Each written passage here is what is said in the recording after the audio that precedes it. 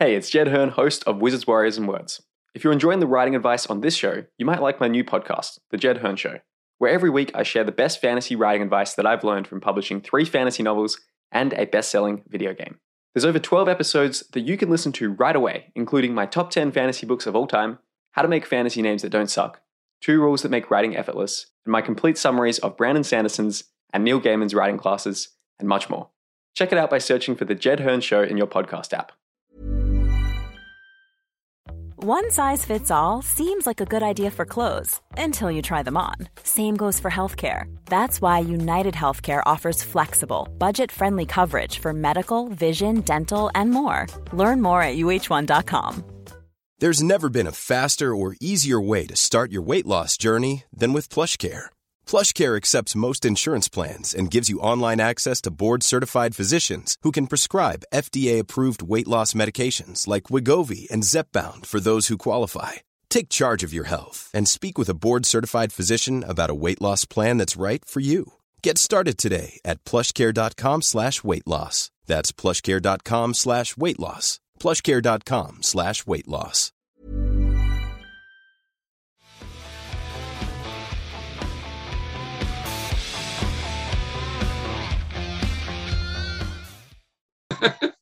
Hello and welcome to Wizards, Warriors, and Words, a fantasy writing advice podcast. I'm Jed Hearn, author of Across the Broken Stars, and I'm joined by my co-hosts, starting with Rob J. Hayes. That's me. I'm Rob J. Hayes, author of whatever book this one is. It is my science fiction one, Drones. Yay! Michael R. Fletcher.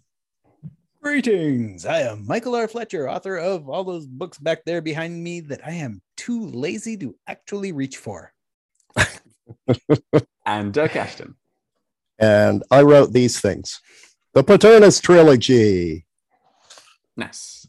And today we're going to be doing a listener questions episode. We got a couple of awesome questions from our patrons, so we're going to go through them now. The first one we'll kick off with comes from John, who asks, if any of you were to attempt to write a very large-scale series, like Stormlight, Wheel of Time, A Song of Ice and Fire, etc., how would you go about this? Would your process be any different from usual? What's the lot? Who here has written the longest series? I think Rob. Yeah. How many? Well, I'm halfway through writing a really long series. Go and haven't started again yet. So are any of them out yet? Yeah, it's my first Earth saga. So okay. my debut trilogy, The Ties That Bind, was a trilogy, and then there was the Best Laid Plans duology, and then there was City of Kings, which was a standalone. But they're all part of the First Earth saga. So 6 books, and there's another 6 books coming at some point when I can find time to read them. So that's the way I went about it. I wrote them.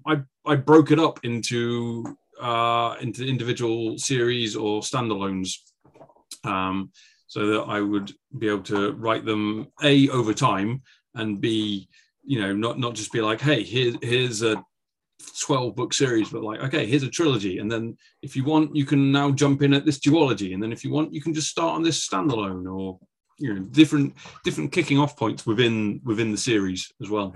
I'm absolutely mortified by the idea of writing anything longer than a trilogy or maybe 4 books.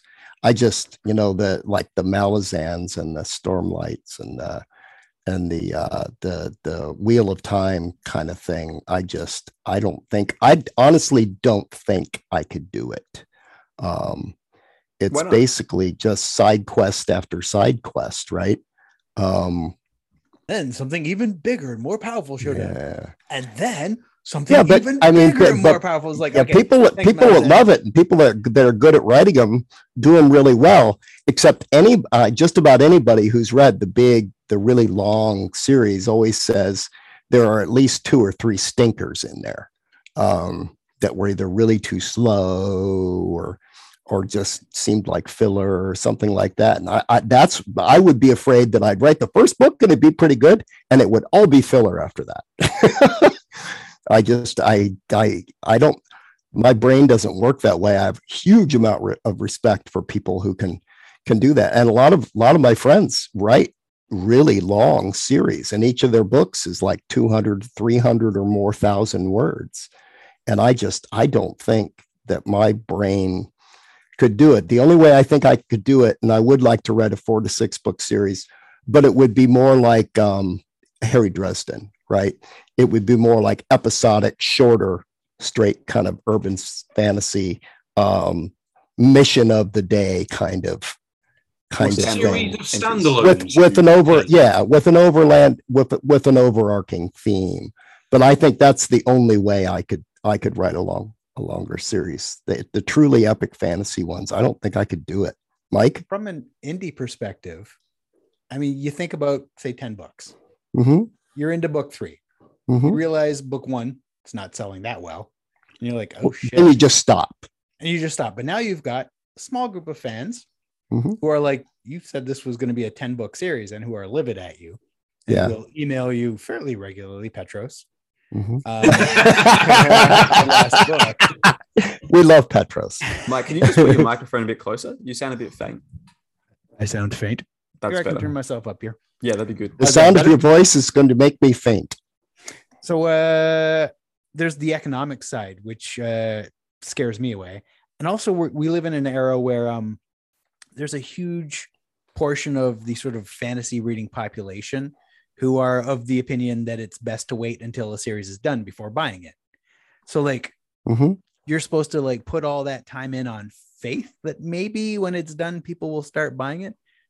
I mean, when you're looking at, Yeah. if you're But fast, yeah. 2 books a year, that's a shit ton of work for seriously questionable, payback. Except So, that from a business point of view, standalones and trilogies kind of make the most amount of sense, which is probably a different topic and not at all what he asked. Yeah. But no, that's No, that's definitely relevant. that's valid. I mean, but but we know people who write 7, 10, 12 book or longer series who have made a fortune, basically. Well, I was just going to bring up Will. a lot of Jack people Reason. actually who have done that. I mean, I can name David Estes's Fate Mark series, which he's now continuing with Kingfall. Phil Tucker's Path of Flames, and AC Cobble's Benjamin Ashwood. These guys have done really, really well with these you gotta remember, that's a long rarity. series. that is a Yeah, rarity. That's not and it sort of like it's got to be a man. particular kind of epic fantasy, but they just do really well with them. And if their books are not doing that well, I know some people who have done that, who, if the books are not doing that well, they just wrap it up in 4 books. They just wrap it up. They finish the series with one more book, and then it's done, and they move on to something else. But then when something like that catches, like Will White, who is a superstar, and the Cradle series, I mean, they just keep going, It's going to be 12 and books they've made him literally a fortune, because they're a series, and those are relatively short books. So longer series can do extremely well and, set you up for a long time. I Even just don't someone know like that Will White, though, he said he's an exception. But no, for even sure. beyond the exception, he was planning for Cradle to be like a trilogy or 5 books. And then when it started Yeah. becoming really successful, he looked at it and thought, how can I actually expand this story and make it better by doing it over more volumes, right? So Yeah. if you go back to Well- some of our interviews we've done with him in the past, he'll say that. And I think that's a really good approach, is to try to write your first Mhm. book so that it could work as a standalone. A perfect example here is the first Star Wars movie, right? Star Wars: A New Hope. It works totally well as a standalone, but it then also leads into a trilogy, which a trilogy then also works totally well as a standalone, but then you can add other trilogies on to the end or before it, which may be of varying degrees of quality. And I think that's a good way to think about how to structure your series, is like, Yeah. can you create an outline for your series that allows you to finish it after 1 book, that allows you to finish it after 2 books, after 3 books, after 4 books, after 5 books. And pretty much you could end it at any point if you stop being satisfied with it, or, you know, it doesn't have the sales that you want it to have, while also giving you the option of, if you're enjoying it and if it's selling well, to continue with it to whatever natural point you want to take it to. Because I think even though, Mike, as you were saying before, like, you do want to avoid writing a 10-book series if only 10% of readers are getting through that series. Yeah. There is, particularly within the indie world, like, strong economic reasons to have these longer series, because things like read through between the books can lead to, you know, more sales for you as an author, rather than 10 disconnected books, which readers might have attachment to one of the books, but then not be interested in the others.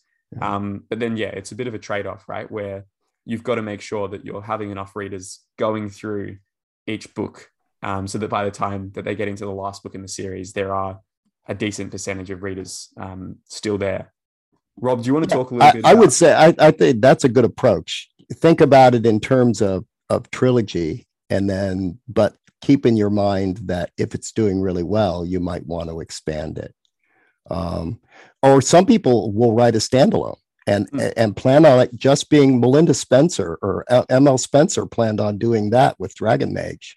And it was so incredibly successful, and still is. And so many people were contacting her wanting more, that she is writing another book now. And but she had never really planned on doing that, but she also didn't expect it to become that popular. And I think the world does have plenty of potential to expand further. Then there's George R. R. Martin, where obviously, he planned on, those books have when each book ends, it's not the end of the story. And you know that for a fact, that there's more happening right now. But he was George Martin, and he was already fairly successful doing what he was doing. So I knew Paternus was going to be a trilogy, so it does just continue one book right after the other. I try to end with some emotional thing, but it's certainly no sort of standalone kind of story, any of the books, really. So, I think if you're wanting to make sort of economical sense about it, a good way to do it is treat it like it's a modular sort of thing, where, you know, you're writing either a standalone or a trilogy, but with the chance of making it bigger and different starting on points or whatever. So, you know, it allows you to keep increasing it if it's selling well, and if you want to keep writing it, or it allows you to end it. But there is the other sort of like factor of just like, if you have a story in your head and you think this is going to be a 10-book story, then just make it a 10-book story. Write the story you want to write the series you want to write. If you're not that worried about economics.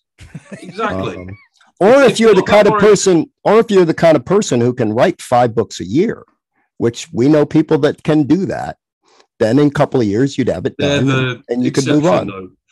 They are the exception. Don't ever think that you you don't want to sort of start telling people that they can write 5 books a year, because the majority of us really can't. Well, I'm completely shocked that Mike and Rob can write 2 or 3 books a year. I can't do that. I'm like a 1 book a year and a half guy, and that's it. You've been disarmed by the compliment. I think, even within the traditional publishing world, this is something that Gareth Hanrahan, author of The Gutter Prayer and The Shadow Saint, who we have had on the podcast in the past, he's mentioned this as well, like the modular nature of how his book writing works, because pretty sure he wrote The Gutter Prayer, and then that was sort of a standalone. It did really well, so the publisher's like, here, have another one. You write The Shadow Saint, did really well, has another one. The Broken God, I think, is the 3rd one. So, but when you read it, it really does function super well as a series, because characters from previous books are coming back into the new ones, sometimes in different roles. The world is expanding. There is a sense of progression, but also each book is wonderfully self-contained. So I think this is universal, regardless of whether you're going down the indie route versus the traditional publishing route, is the need to have it as a modular thing. The other quick thing I will say for this particular question before we do move on, because we've got two other ones I'd like to get to, is for something of the scale of like Stormlight or Wheel of Time or Song of Ice and Fire, I would really recommend having some continuity document or, world Bible for yourself. Because if you're writing a series of that scale, you're probably going to have a ton of characters in there. And it's going to be frustrating when you get to book 3 and you want to bring back some side character from book 1 and you're trying to remember what was their name, what was their like eye color, what were their abilities and everything. Do that in the same book. Yeah, or even in the same book, right? One chapter. Yeah. So eye color is an absolute killer. I could never remember it. I'm just like, yeah, this guy's eye color was, I don't know, pink. Oh, I don't even think he had eyes. Yeah, so just make sure that you're writing stuff down as some sort of reference document. We may actually do an episode about that a bit later because I've started using a program which is like totally free and it's been very good for doing this.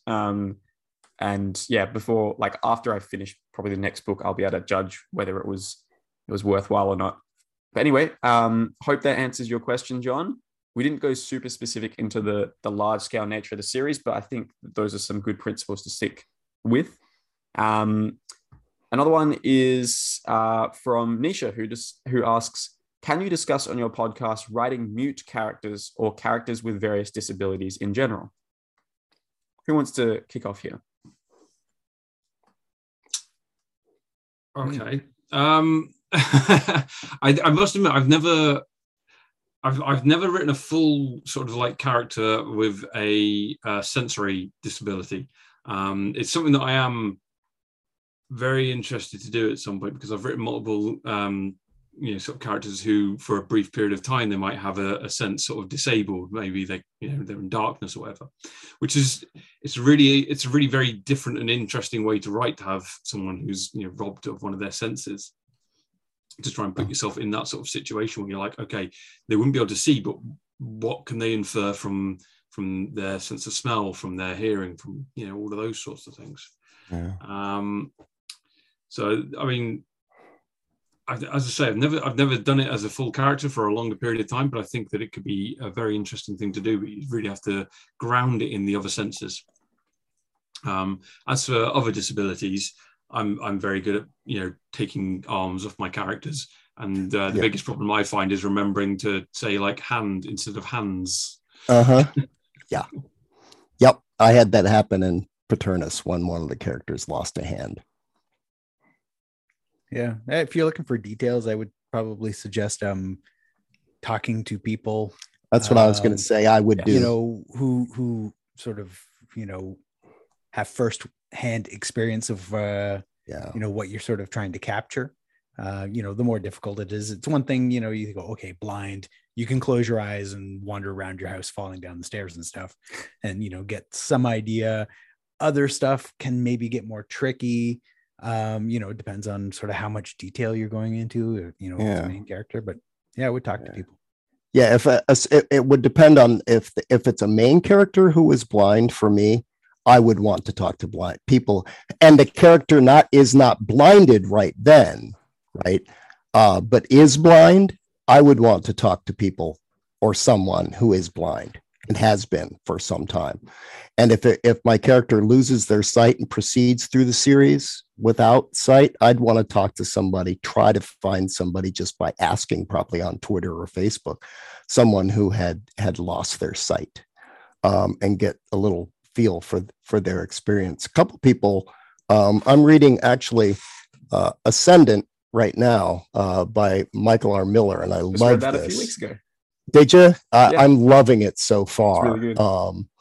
And he's the two main characters here. One of them is a blind dragon, and they speak to each other mentally in their heads. And it's I don't know how much research he might have done, but it's really wonderful how he brings this born blind dragon as it matures and grows, and how it experiences the world. And it feels very legit to me. And ML Spencer, Dragon Mage, her character has Asperger's. the main character, I believe, and she has a son who has it, so she knows. It's very, very interesting, and I believe it's Asperger's as opposed to straight on autism, but she knows. So she came from a position of actually knowing a lot about that. So, and I mean, there are a ton of resources. Reddit weirdly can be extremely useful for that, because somewhere out there, someone has asked, what is it like to be born with or without X? Yeah. And somebody who has, that experience has gone on and basically like spelled it out. So, I mean, Google foo, you research and then, trying to do your best to put yourself in that place.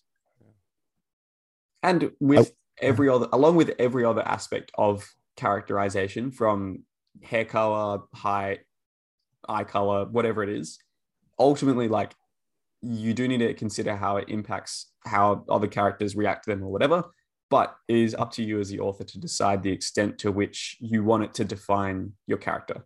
So you can write a story that is about someone with red hair and they live in a society where no one else has red hair, like the first Wheel of Time book, basically. I was waiting for that. Yeah, you can, and you can make that a big deal, right? And maybe it does need to be a big deal, because if they are marked as really different from everybody and the society is like not one that is super welcoming of those differences, then it kind of makes sense that it would impact the characterization. But most of the time when you're reading books and, there's things like different eye colors between characters, it's not a huge thing. So when it comes to writing about characters that like might be differently abled or might be, like blind or having lost a leg or something like that before, in a wheelchair, like, you can decide to make that a focus, or you can decide that it's just a thing that they have, and it may not be central to their characterization. So yeah, you just think about what's best for your story. Obviously, some things will probably need to be addressed, because like a blind dragon, it's going to be sort of difficult to just, go with that without actually considering how that would impact the world, when most of the dragons in that world have eyes and they fly. Also fairly hard to find somebody with the experience of it on Reddit. Yeah, I did struggle. All right, there are any dragons out there born blind? Could you give me a little idea of your... Yeah, what's it like being a blind dragon? Actually, what's it like being a dragon first? Well, especially when it, it's hard too, because it becomes sentient very quickly. Unlike a child, right? Yeah, exactly. So you've got to go through those phases really fast. Awesome. All right. Well, thanks for that question, Nisha. Last question comes from our high tier patron, Daniel, who asks, what is everyone's view on multiple viewpoints in a book if they are separated by chapters and labeled? So I guess this can just be sort of a discussion about like, how do we sort of treat multiple viewpoints? Like, how do we do it right? What are some pitfalls with it? And like, how do we approach it, I suppose? Mike, do you want to kick off maybe?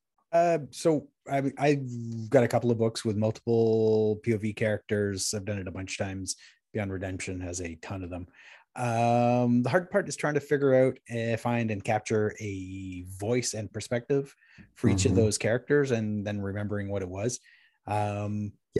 So that's kind of critical, is making them each people. And to me, it's like, before you write the book, this is crazy thinking about things in advance. Before you write the book, you sit down and you say, what do I need to tell this story?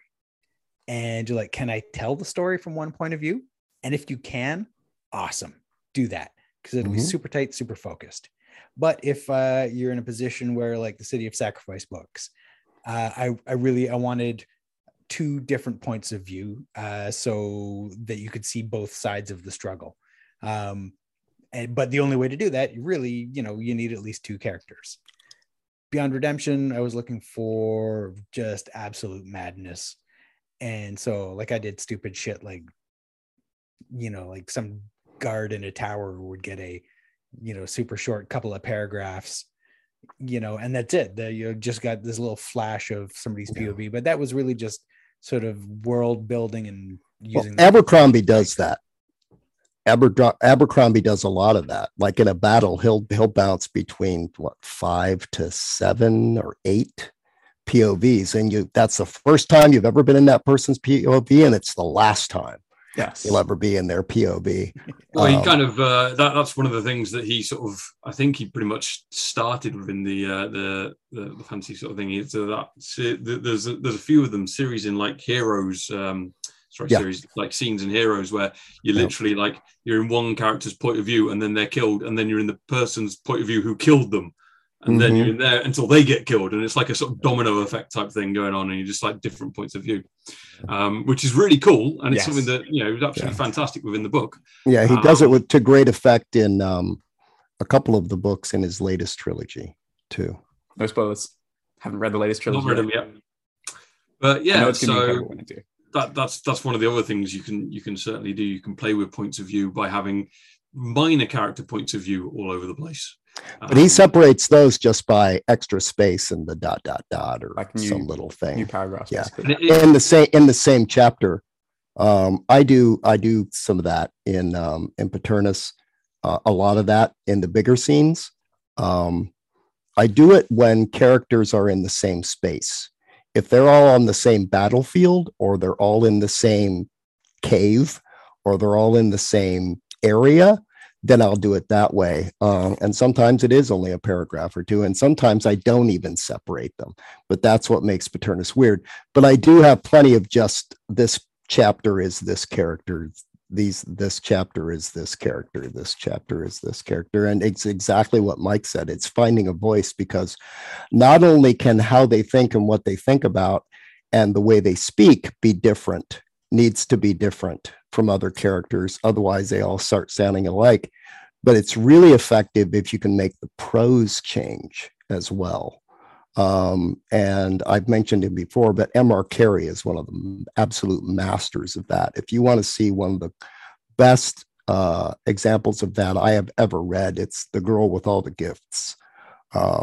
If you want to see how a voice can change so wonderfully from one character's POV and chapter to the next, check that out.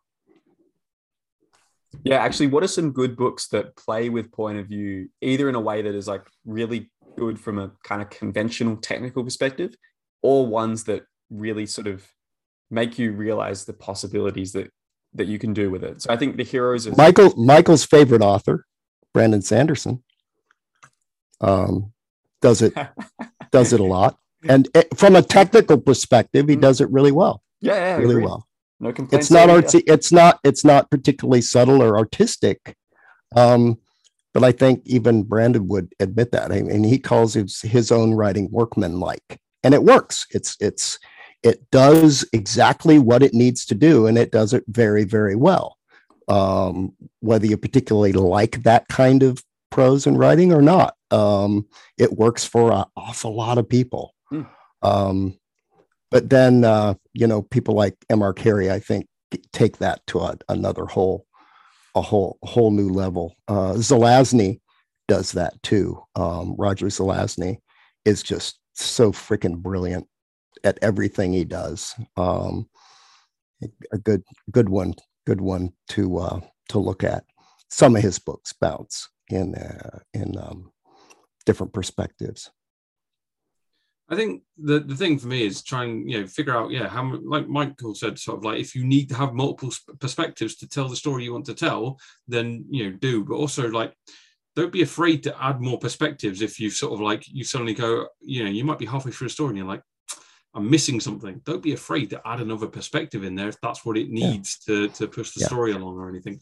Yeah. Because, to be honest, once you've got those extra perspectives down, it starts to add extra depth to the story, especially if you're writing something like an epic fantasy. I mean, you can do those from a sole like first person perspective or just a single perspective. You certainly can. But if you're adding extra perspectives onto it, it usually adds a sort of greater depth to the world and just makes it feel larger and more lived in. I mean, George Martin is, he does it extremely well, and that's part of what, besides that he goes to so many different characters, he does each one, he builds each one is a world unto itself, kind of. I think he's a good example. And another, if people want to read.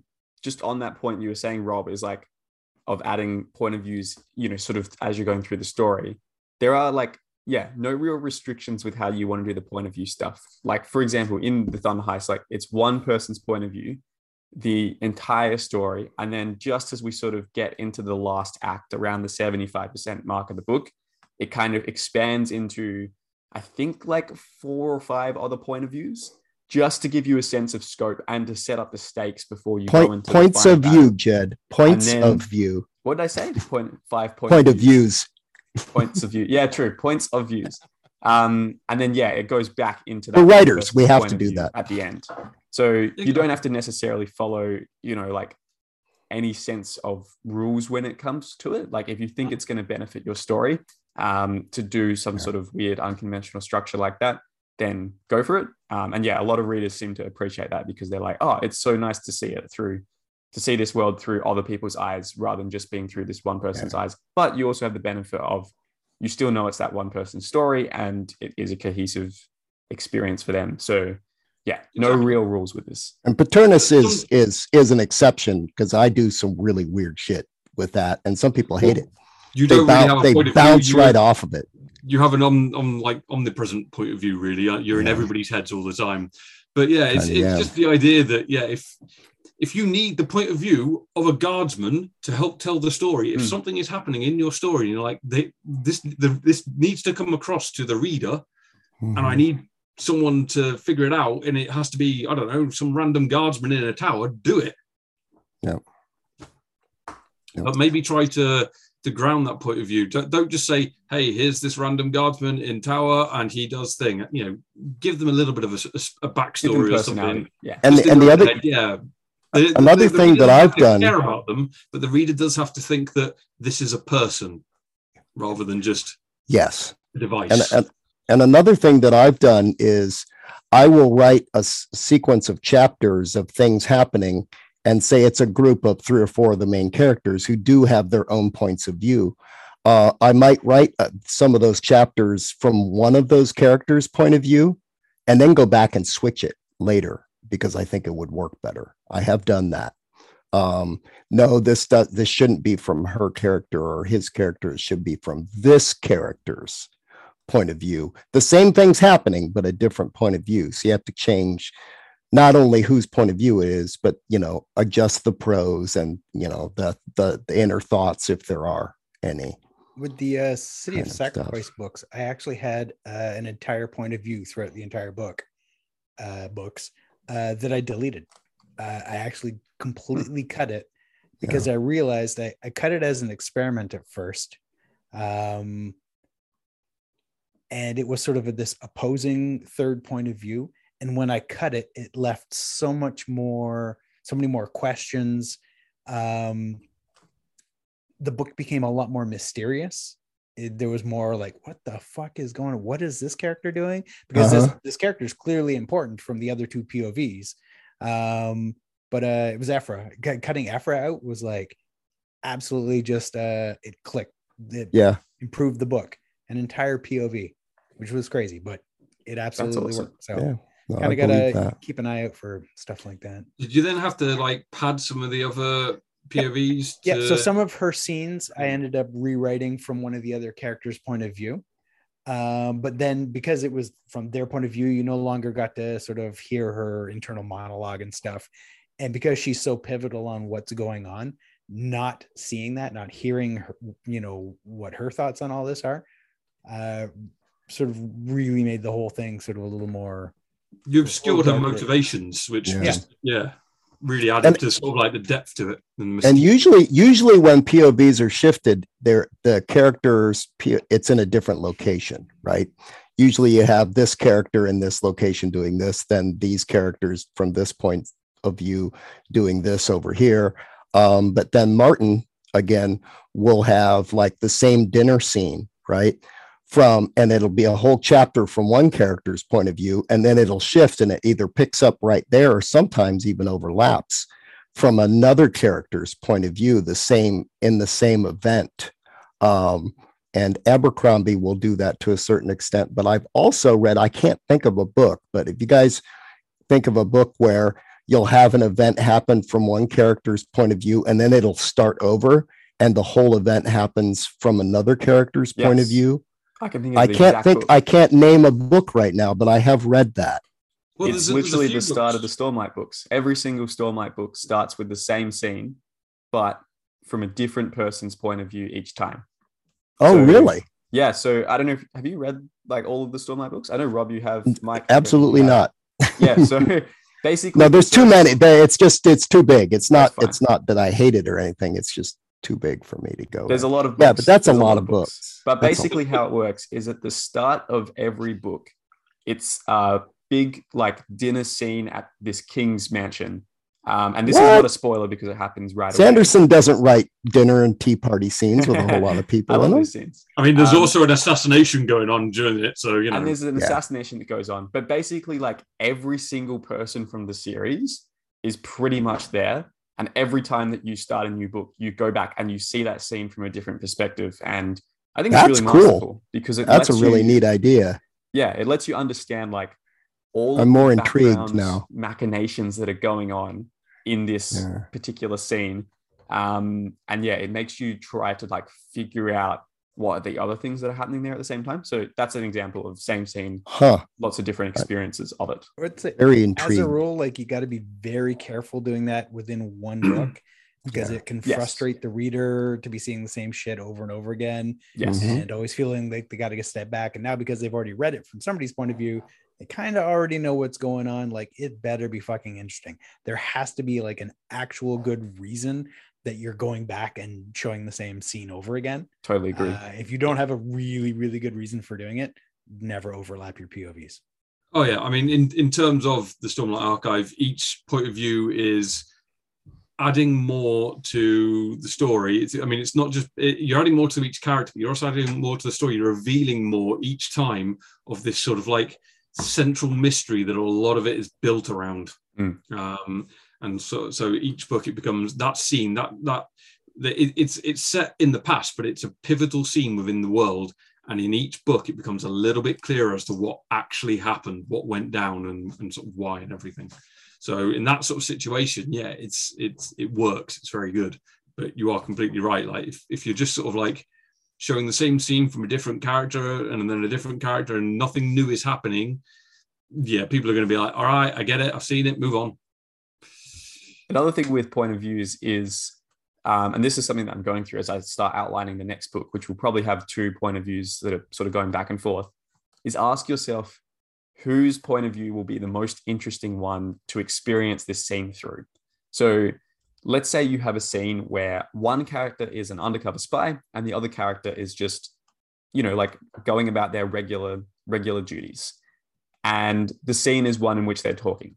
Chances are you're probably going to have a more interesting scene if you're doing it from the point of view of that undercover spy, because when you get into the point of view of that person, they have all this added tension and suspense of trying to fool this other one, of trying to, come across natural, of not giving away what they're up to. Whereas the other person, it's just a regular day for them.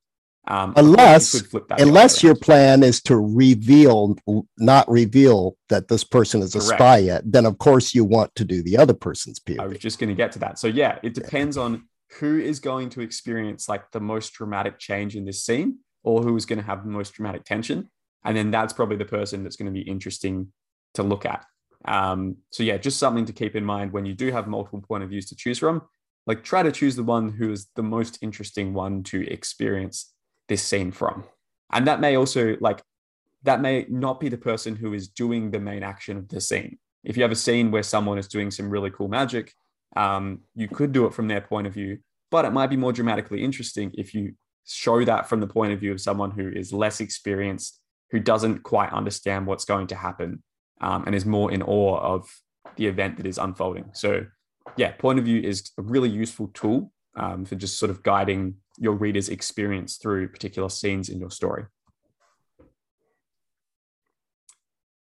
All right. Do we have anything else to add before we wrap up this episode? No. Other than set your point of view as an entire city. There you go. There's a good one. I just like to say that Mike needs a haircut. He's getting a little shaggy. Getting shaggy. No, I like it. Mike. I think it's a good look. Damn hippie. Yeah. I don't know. The beard makes it though. The beard makes it work real good. I'm gonna grow this. Gonna go long. It's gonna be awesome. ZZ Top style. Yeah, ZZ Top or something. Evil wizard goatee. Fu Manchu. Yeah, nah, not quite Fu Manchu. I want an evil wizard goatee. Okay. See that? You got a bit of an evil wizard vibe going on there. I reckon if you had a bit more grey hair in the beard, it would give you more of that. There's actually a fair amount in there, but yeah. It's the glasses. Yeah, that's true. Hard to look evil wizard with the glasses on. So, I mean, you're already in a well, you sort of like do your old death metal type thing, so you're pretty much Saruman already. You maybe need a staff, pointy hat. Not bad. Just use a guitar. Yeah. You point the guitar at people and then play death metal riffs, and it causes the heroes to explode into flames. So Mad Max then. Yeah, pretty much.